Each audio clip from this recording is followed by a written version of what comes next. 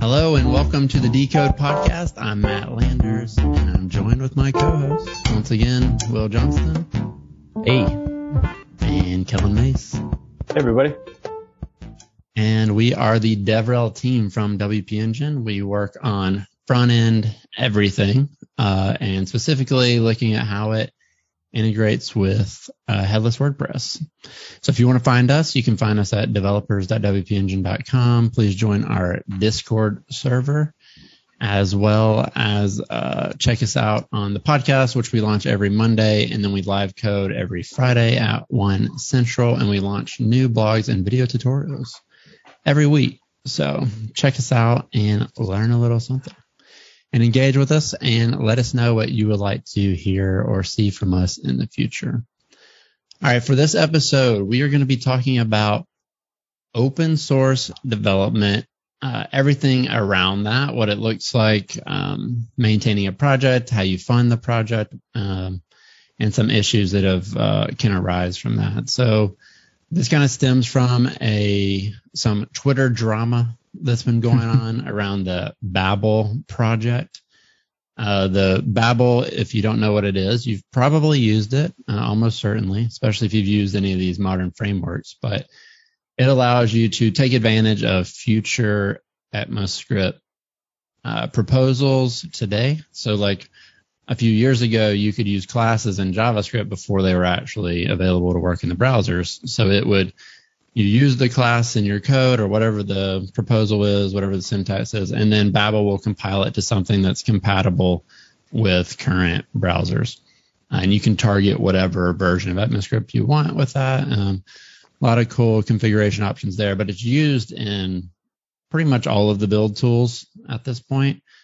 Sometimes it gets replaced by TypeScript depending on how rudimentary your project is, but it usually is taking care of some of the build process for you. So, Will, you want to run us through some of the controversy around Babel that's been going on? Yeah, so Babel put out a post talking about funding for the project, and I think the post is titled, Babel is used by millions, so why are we running out of money? And the gist of it is that the Babel team has been,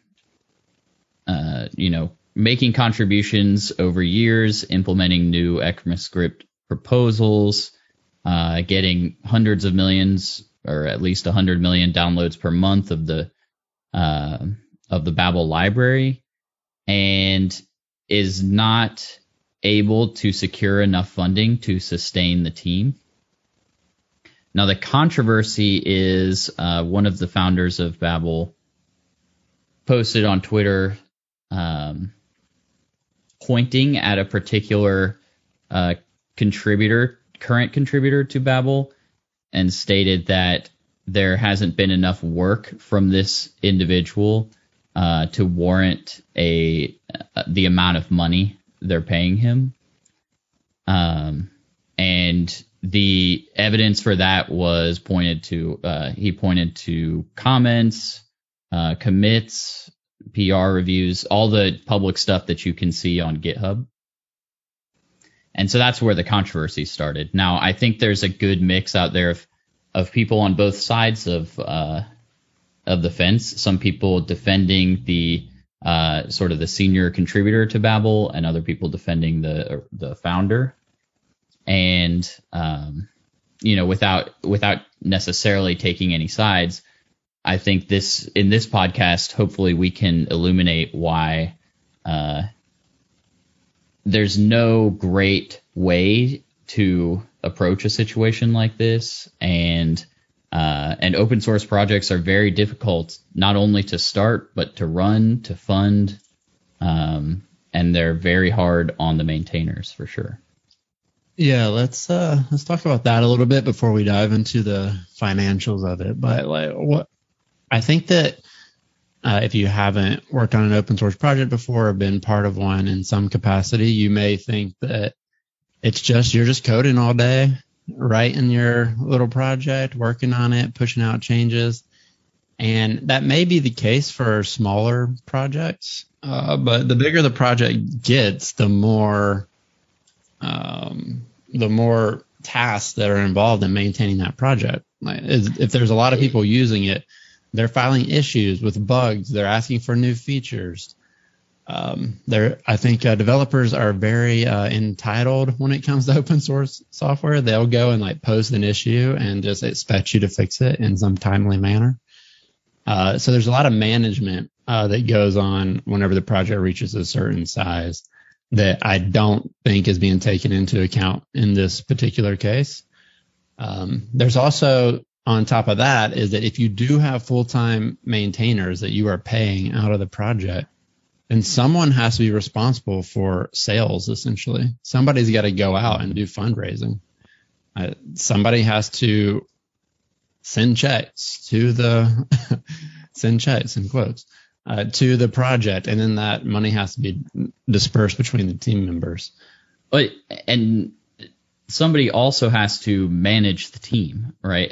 In a corporate world or at a company, you have managers who manage the team. They make sure everybody's syncing up. Especially as the project gets larger, there will be different teams or committees of people who make decisions about the trajectory of the project. A lot of this happens outside of source control and outside of GitHub. And like you said, thinking about where you can get funding on open source is a big deal that is not necessarily in the public eye all the time. So I think of Vue.js with Evan You. Evan You is a great example of somebody who does make public contributions to Vue.js on a regular basis. He, makes code commits, comments, all those things. He's able to do this because he has a team surrounding him, and his goal was to be a contributor from a code perspective. But he has a team around him that supports him. They manage the project. They help, syncing things, and generally they work on how to secure funding. And with Babel, that same process has to happen. So you can't point at any individual and say, hey, they're not making commits, and this is why they don't deserve to be paid, essentially.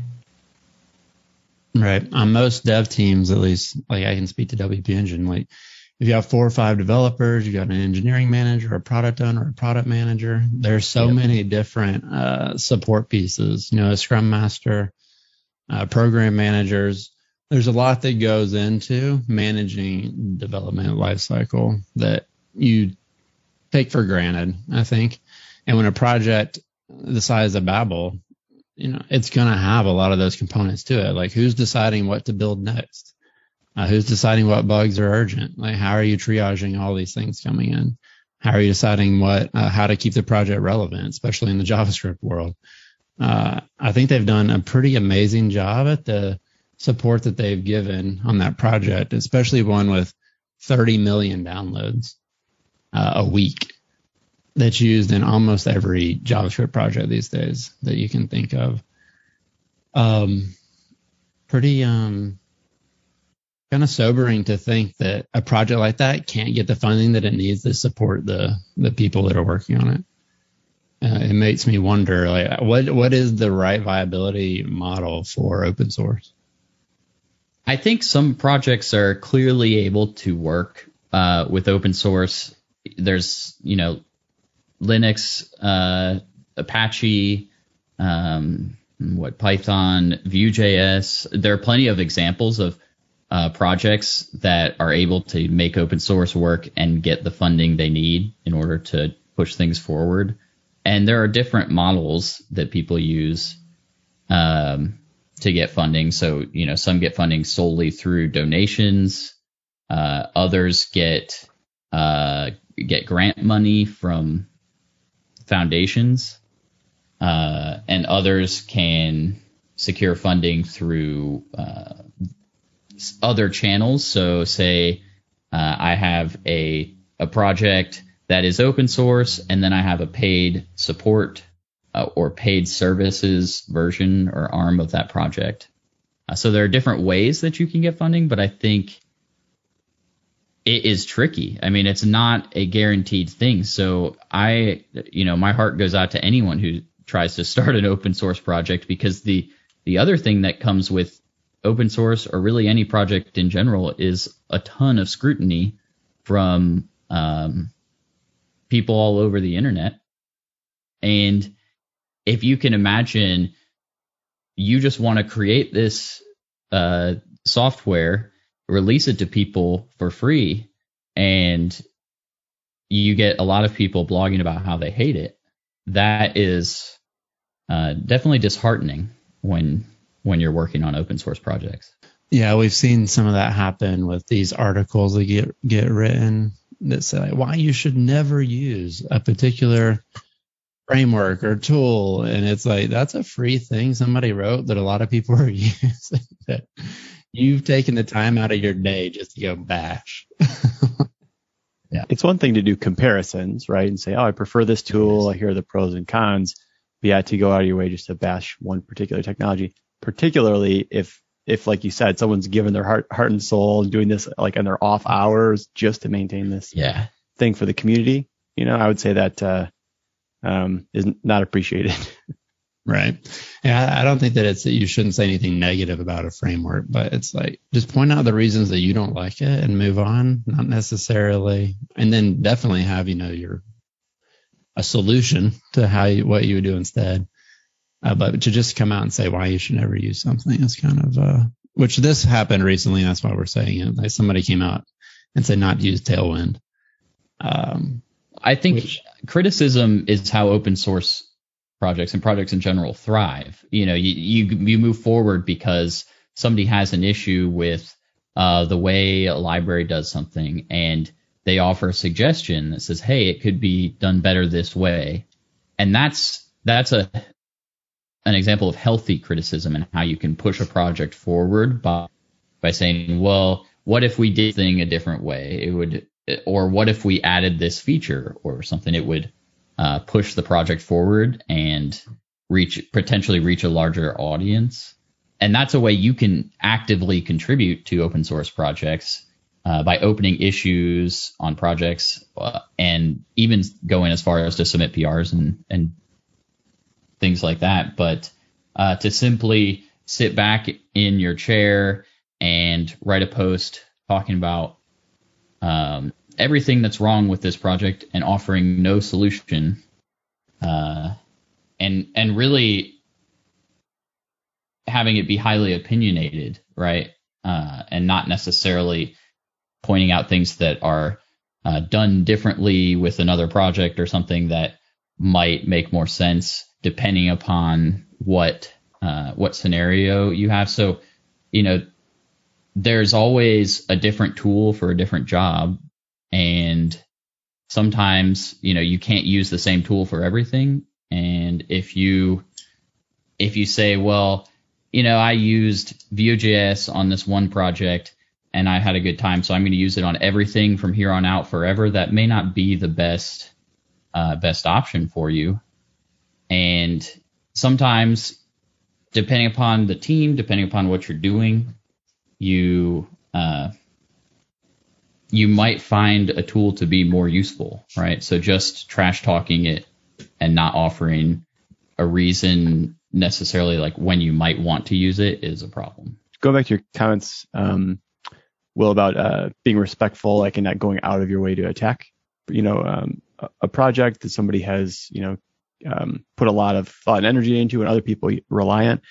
I would say too, one thing that's important for me is to, that I would want, all devs to try to take to heart is to be respectful when they're dealing with the maintainer of these projects. So one example of that comes to mind for me is like GitHub issues. I've seen some open source projects where somebody's maintaining this library for free and, giving you this free value. So somebody's using this library, and then in the comments they say, this bug exists. I can't believe you missed that, idiot. Go fix it. Right. These kinds of like disparaging remarks and stuff, they will publicly post that on these GitHub repos, and tell the maintainer like, oh, this has to be fixed. I can't believe you missed it. Then maybe they'll wait a week or two and you'll see another comment saying, I can't believe you've taken this long. I said the problem was there, and now, and it's still not fixed. And I need this for my client's project.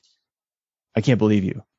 Right. That kind of stuff, like, in my mind, doesn't belong in open source. And you need to realize that these open source maintainers, a lot of them like have a separate full-time job. They're maintaining this on nights and weekends and giving you free value that you are pulling in to your project and benefiting from. So you need to go the extra mile to be, number one, be respectful, but number two, help yourself. As Will said, you could, if you have a technical solution you think would solve the issue, that could be a new PR, to the project, and you can help the maintainer rather than, criticize and be negative.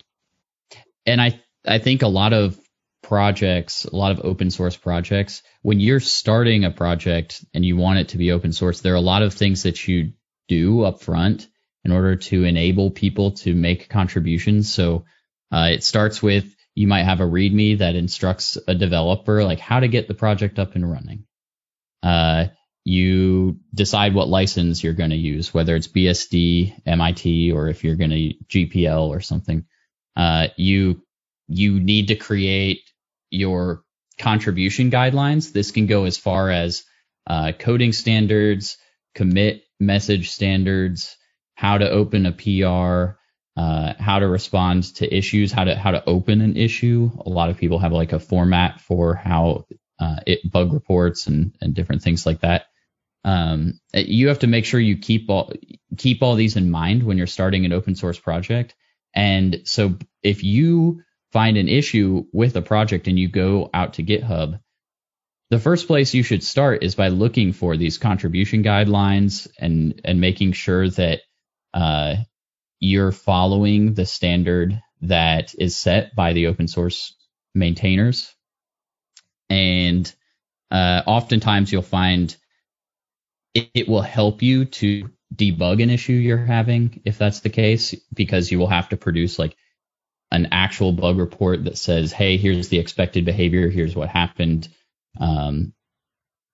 Also, another thing that you want to do when you are submitting an issue for an open source project or any project in general is first search through the issues to see if you can find one that has already been reported, and then you can have a discussion about it. But I think open source maintainers go through a lot of effort to make sure that there are guidelines around these things, and it's pretty frustrating when somebody kind of disregards all that and just instead attacks the project. Yeah, it's not a good look. And the guy who attacked Babel, who happened to be the original co-founder, has since deleted his tweet storm and apologized. So it's not something you want to look back on yourself to and see that either. I think as developers, we have a lot of opinions, and some of them, and maybe you think you're right, but like just be cognizant that there are people at the other end of that thing that are putting a lot of effort. One thing I would say that everyone should try to do, every developer, is just go pull down a project that you use all the time, get it running locally, and just pretend that you're going to make a change to it. And like, look at the amount of effort that it would take you to do that and to do it well, test it, describe what you did in a PR, explain any changes, go through that whole process. Like it's not a small amount of effort. So the people who are working on these projects are putting in a lot of effort for free a lot of the time. And I'm certainly appreciative of that. And even the projects that I don't use, I tend to learn from if they're popular projects, because I can go look through their code and see how they accomplish certain things.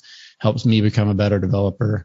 So I really appreciate the open source community for sure. I think one of the things that came up, was the funding issue, which I'd like to dive into now, and the different types of funding, how they work, and different models that we've seen. The Babel one in particular, was just getting donations from people and companies. So what they settled on at some point was that they were going to pay the full-time maintainers $130,000 a year. And then they started doing that for Henry, which is one of the people on the project. But if you think about that, $130K for somebody maintaining something like Babel, which is highly complex, it's essentially a compiler that's pluggable,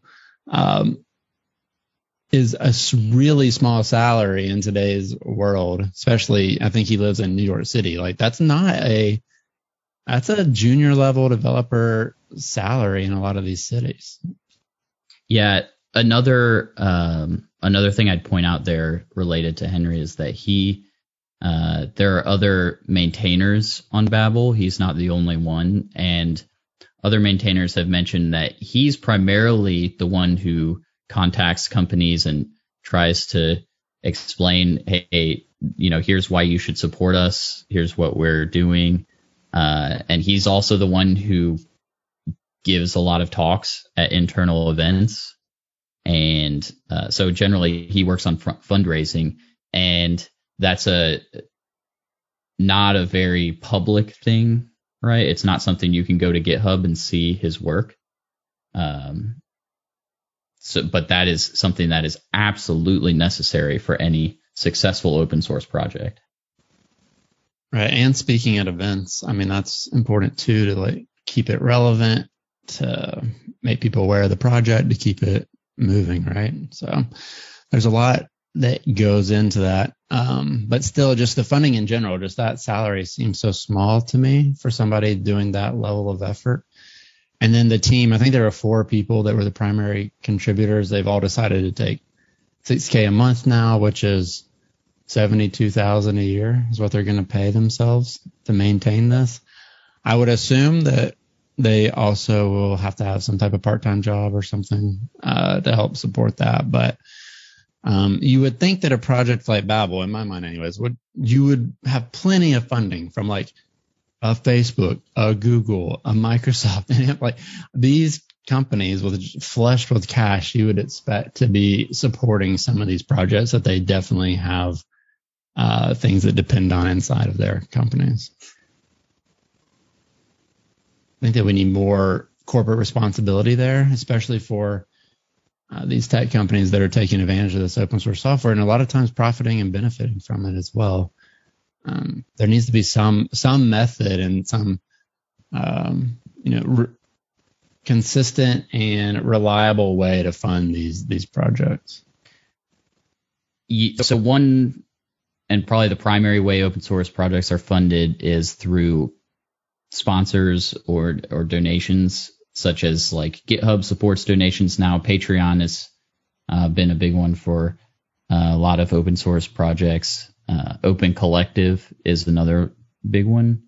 But there are other, we kind of mentioned them already, but there are other ways that projects make money. And one is offering professional services, how to use this open source project or supporting the open source project so larger companies can pay for dedicated support. I know that that's fairly popular. Another way is through employee sponsors. So many people make it their mission to work on open source projects, and they may be hired for a company, but one of their primary jobs is to continue contributing to that open source project. And so that's kind of an employee sponsorship. Other ways are Open Core. So Kellen, maybe you can explain Open Core. Sure. Yeah. Going back to the previous one you mentioned, employer sponsored, one of the examples that comes to mind for me in the headless WordPress space would be Jason Ball. So he works with us at WP Engine. And that's a perfect example because Jason is the founder of the WP GraphQL project, which turns your WordPress backend into a GraphQL API. And it's a free open source project used by many. And he's now previously was at Gatsby, and they were funding the development of that open source project, and now is doing that same maintenance work, but sponsored by WP Engine now. So yeah, going to open core then for our next model for types of funding. An example of this would be Tailwind, the popular CSS library. So they have Tailwind itself. The company Tailwind Labs has released, and it's open source for anybody to use and leverage. And for any developers on the call or on the listening to the podcast, you've likely heard of it because it's it's loved by many and lots of gotten lots of press and lots of people talking about it lately. But that company, Tailwind Labs, they've also released a paid product called Tailwind UI. So if you want these kind of pre-configured and pre-built UI components that you can pull into your project and use that are built on top of Tailwind, then for a fee you can pay for those. So they use the money made from Tailwind UI to finance the development of Tailwind CSS, the open source library. And the WordPress space, another example that comes to mind for me is something like WooCommerce.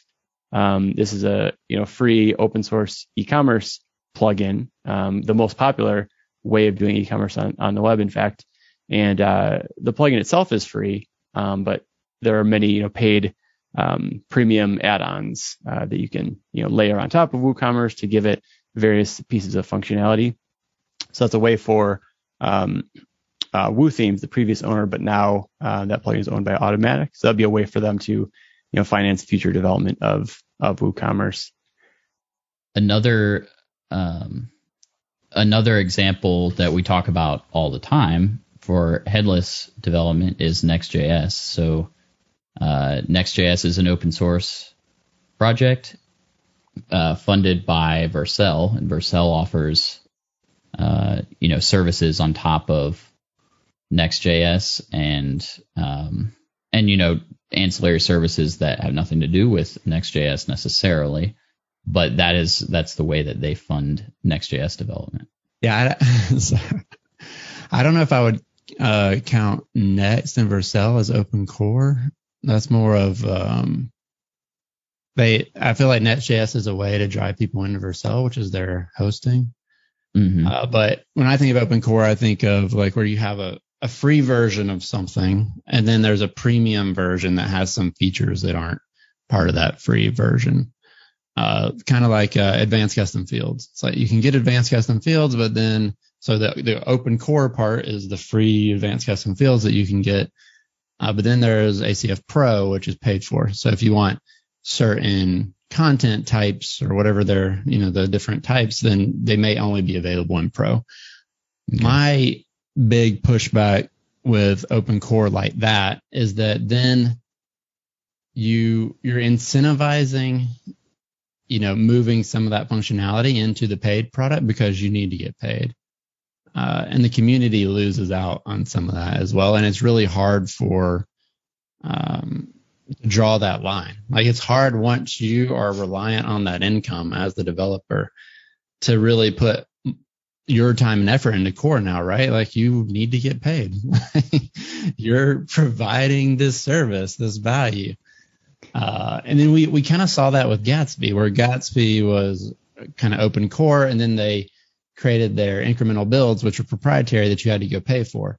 And to me, that felt like the wrong place to add that open core piece, because it really debilitated your ability to use Gatsby without having incremental builds on any sizable project. And they since have decided not to go that route and bake that into the free version of the product. So I think open core, to me, it's worked for a lot of people. I think that it's a good model, but you have to be cognizant of that, like push and pull that you're going to have between what should go in core and what shouldn't. And sometimes you may not end up with the most altruistic reasons for that. It could be like, a lot of people need this feature, so we should put it in the premium version because then more people will want to buy it, rather than providing that value out to the community. Yeah, I don't really know what model I would put Next.js and Vercel under. I think it's just, it's more, the Next.js piece is more of a marketing piece to drive people into Vercel. It's kind of like marketing through engineering, I would say. Another one that I've seen is adding professional services on top of that. So you create a really popular open source project, and then you go out and actually do services around that. So one good example of that would be React Router. So the people who created and maintained React Router, they created a training company called React Training, and then they went around and got companies that pay to sponsor training on React, essentially, not just React Router. That would be a pretty narrow training subject, I think. But you could go in and do a week-long React training at, some enterprise company, and they'll pay a lot of money for that. The issue with that model is now the way that you make money has no input into actually maintaining and building the thing that you want to support yourself to build. Now you have to go do these training sessions. You have to take time away from contributing to the project to go make money. And that's why we're seeing that same team. So the React Router team, this is something I'm really interested in seeing how this goes, but the same people who created that are now creating Remix, which is remix.run. You can go read about it, I guess, but you can't use it yet unless you get in the beta.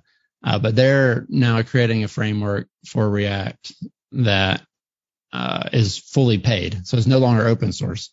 So they're looking for other models. I'm very interested in how this goes because it's something that Will and I and our other co-founder, Matt, tried almost a decade ago now, and it did not go well for us. It was not a successful venture to go try to charge for software like that most people are getting elsewhere for free.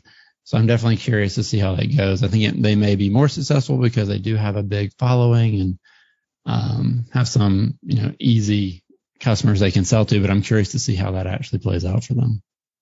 Yeah, and unfortunately, I think that's how the majority of projects go.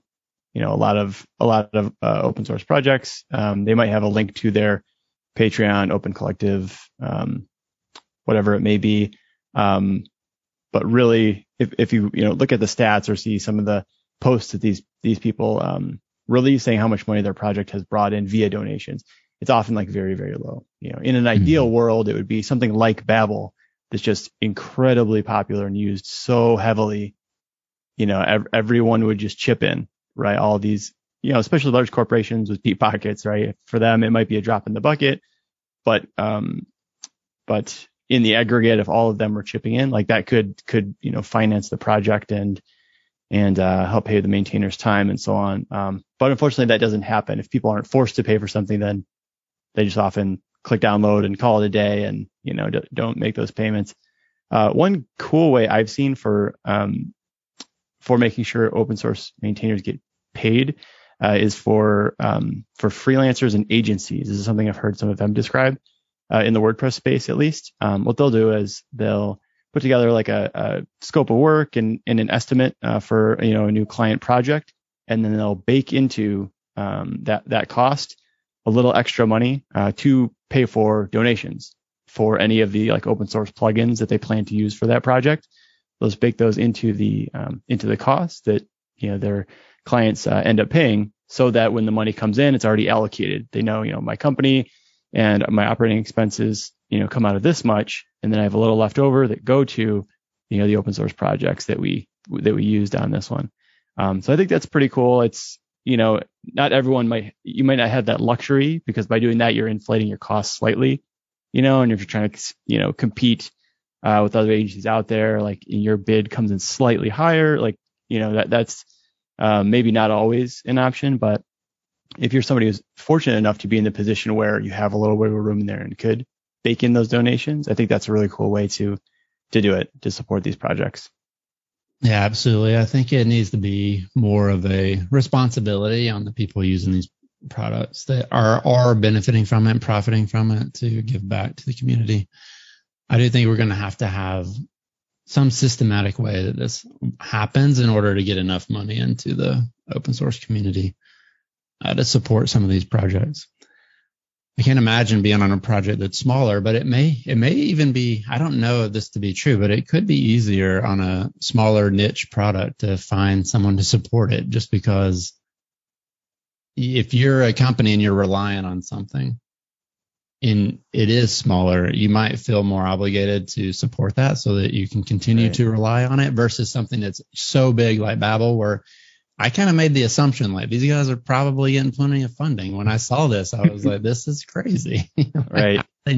How are they not making enough money? Like, it reminds you of big companies, big tech companies, just swallowing up, tiny startups and stuff. If you're, Apple or Microsoft, and you see some startup with some technology you think is interesting, you might want to build on top of, right? A lot of times the easy solution for them is like, I'm going to throw a bunch of money on it, acquire that company, and then we own the tech. So we don't have to worry about these, founders going off somewhere else or abandoning the project or whatever else. We'll just swallow it up so that it's ours now, and something like that. I'm reminded of. That's an interesting point too, with the employer sponsored that I wanted to bring up. Like, if you are going to create a project and then go the employer sponsored route, I would imagine that there's some fear that like when you get hired by that company, they're going to take your thing.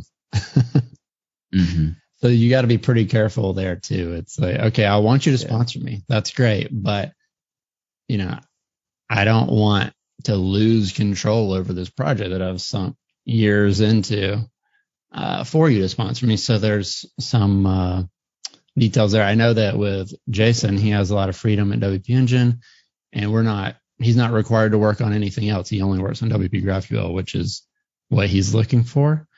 I think that's the ideal situation, but I can imagine there not being such an altruistic motive behind some employers that are trying to like get control of a project. Mm-hmm. So definitely, if you have something out there, I would be wary of that and make sure you have all your legal I's dotted and T's crossed before you hand over rights to your GitHub org. Yeah. What other models are there that you guys have seen? Well, one thing I've seen is projects that start as open source and end up taking private equity or venture capital funding, which is always a tough decision. I mean, even if you're starting a company, it's a tough decision to take venture capital funding or private equity because that will inevitably come with strings attached that may make you have to monetize your project in a way where you didn't intend to monetize it. But that is something that we saw with NPM for sure. Not necessarily that they ended up monetizing it in a way they didn't want to, but they were open source for a long time and then ended up taking venture capital money. Right. As soon as you take money, your incentives get shifted to making money. Yes. You have to start to think about that. And I'm not saying that taking money is bad. Taking money can be a great thing. I just think that you got to know, how am I going to maintain this thing versus what am I going to do? How am I going to make money? The nice thing about taking money is it could turn into something, employer sponsored, like where the maintainers can continue to work on the open source project. And then you have money now to hire people who can work on paid parts of the product. You just got to be really deliberate about how that's going to work out. What if there's some system where the more popular a project got and the more time it took to maintain, the cost would increase? So starting from nothing, if you put out some open source project, this could be some third party service that has that kind of variable funding or whatever. So you could put it out there for free, and then if it becomes very popular, maybe you charge everyone using it, a few dollars or something like that per year, something like very, very, very cheap, right? But it's low maintenance at that point. It doesn't require a lot of your time and attention. But then as the numbers creep up and you are inputting data to this third party system, like for how much of your time you're contributing to it, it would adjust the cost accordingly. So I'm thinking of something like Babel when I say that, where what would happen if at that point it's not open source anymore. You do have to pay for it, but if it's some project that's in the millions of users like that, if you charge each of them 50 cents or something like that, like it's probably very affordable for a lot of people using it. And if that would pay for all the development costs and maintain this critical piece of infrastructure, that seems like it could be a win. Something like that. Right.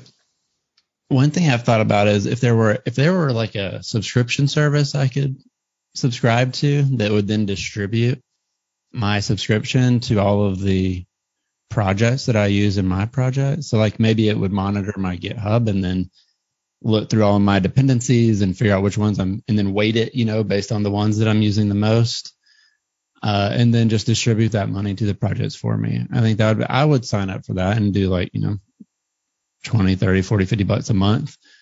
I feel like a lot of developers that take advantage of open source would do that too. Because we all are getting decent salaries. We can all afford to pay, 25, $50 a month. If we can go buy Netflix, we should be able to go spend a little bit on open source out of our salaries if that's going to support the community and drive more projects to end up out there. Right. It reminds me of what Brave browser is trying to do for the web. Where if you sign up for their BAT, basic attention token system, because it's the browser, it knows all the sites you're visiting. If you've opted into this, then it will give the BAT cryptocurrency to the sites that you visit most often and reward them for their patrons who visit frequently and so on. So yeah, something like that, only for what packages do you use? And now we're going to go, distribute the money. That'd be pretty cool. I would definitely do it. It would, yeah. I choose a few people that I support now through like Patreon or GitHub sponsors, but I'd rather be able to like disperse that to more projects, because I'm sure there's a lot of projects I don't even know that I'm using that I would love to be able to support. And you never want it to like fall onto the individuals. The corporations that are making so much money should step up and fund a lot of these projects. But I also think that it's our responsibility as developers getting these salaries that we get to give back as well, because our careers are helped by using this software and taking advantage of the time and effort that people are putting into the open source community. Yeah, something I think about is a lot of times you'll hit npm install and it'll say 200 packages that you installed are looking for funding.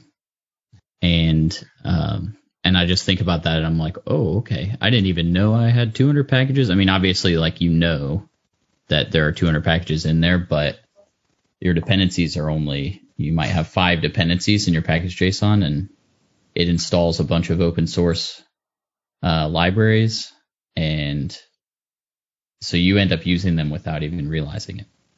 Yeah. And by the way, if you are in a project, just go type npm fund and it will give you a list of places you can go to fund the different packages that are in your project. So highly recommend that if you're just looking for people that you might want to contribute to. You can find through npm fund, it will list out through your dependency tree all the different packages that are looking for funding, and you can find some on there that you love and want to give back to. Definitely do that. Yeah, I think for this we've covered most of what we wanted to talk about. I think we just wanted to raise awareness to open source, the funding models, and some of the issues that we've seen in the community recently. The main goal here for me is just say, hey, look, we're all developers. We're taking advantage of this software, and we need to be respectful of the people who are dedicating their time and effort into it. Even if you don't use a project, just recognize that there's a person on the other end of that project that's dedicating time to that thing, and they probably aren't getting paid. Most of them are not getting paid to do that, to work on that project. Hopefully that can change in the future. But yeah, just keep that in mind. There are real people, real developers helping you out every day. They're on your team and you don't even know it. You guys got any final thoughts on this or other things you want to talk about? Not for me. I'll just say thank you to any open source maintainers who are out there who may be listening, and to everybody else, as Matt said, be respectful and rather than complaining and GitHub or whatever else, try to contribute and just be respectful.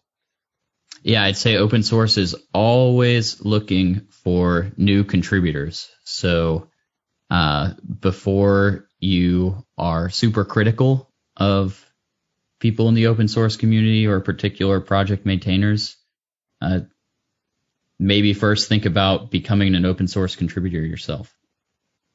Yeah, one easy way to do that. I know that I've been guilty of this, where I'll go to a project and I want to get started and I'm like, the docs here are terrible. Like I can't find how to do this one thing.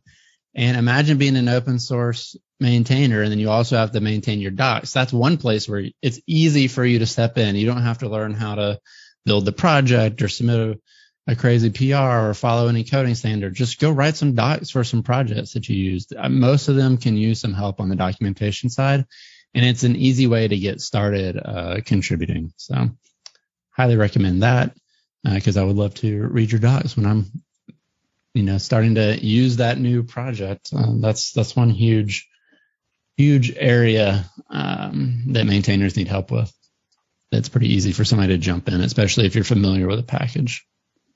So go out there and contribute to some open source projects, but also go out and fund some of these projects. If you have a good developer salary and you have extra money you can spend, definitely go out, choose some projects that you're excited about or that you use all the time, and use the GitHub sponsors, use Patreon, Open Collective, whatever method you can find. And hopefully somebody will build that subscription one day, because I'd like to sign up for that and start distributing some of my funds out to some of these projects that I use. So go out there, use open source and contribute, and happy coding.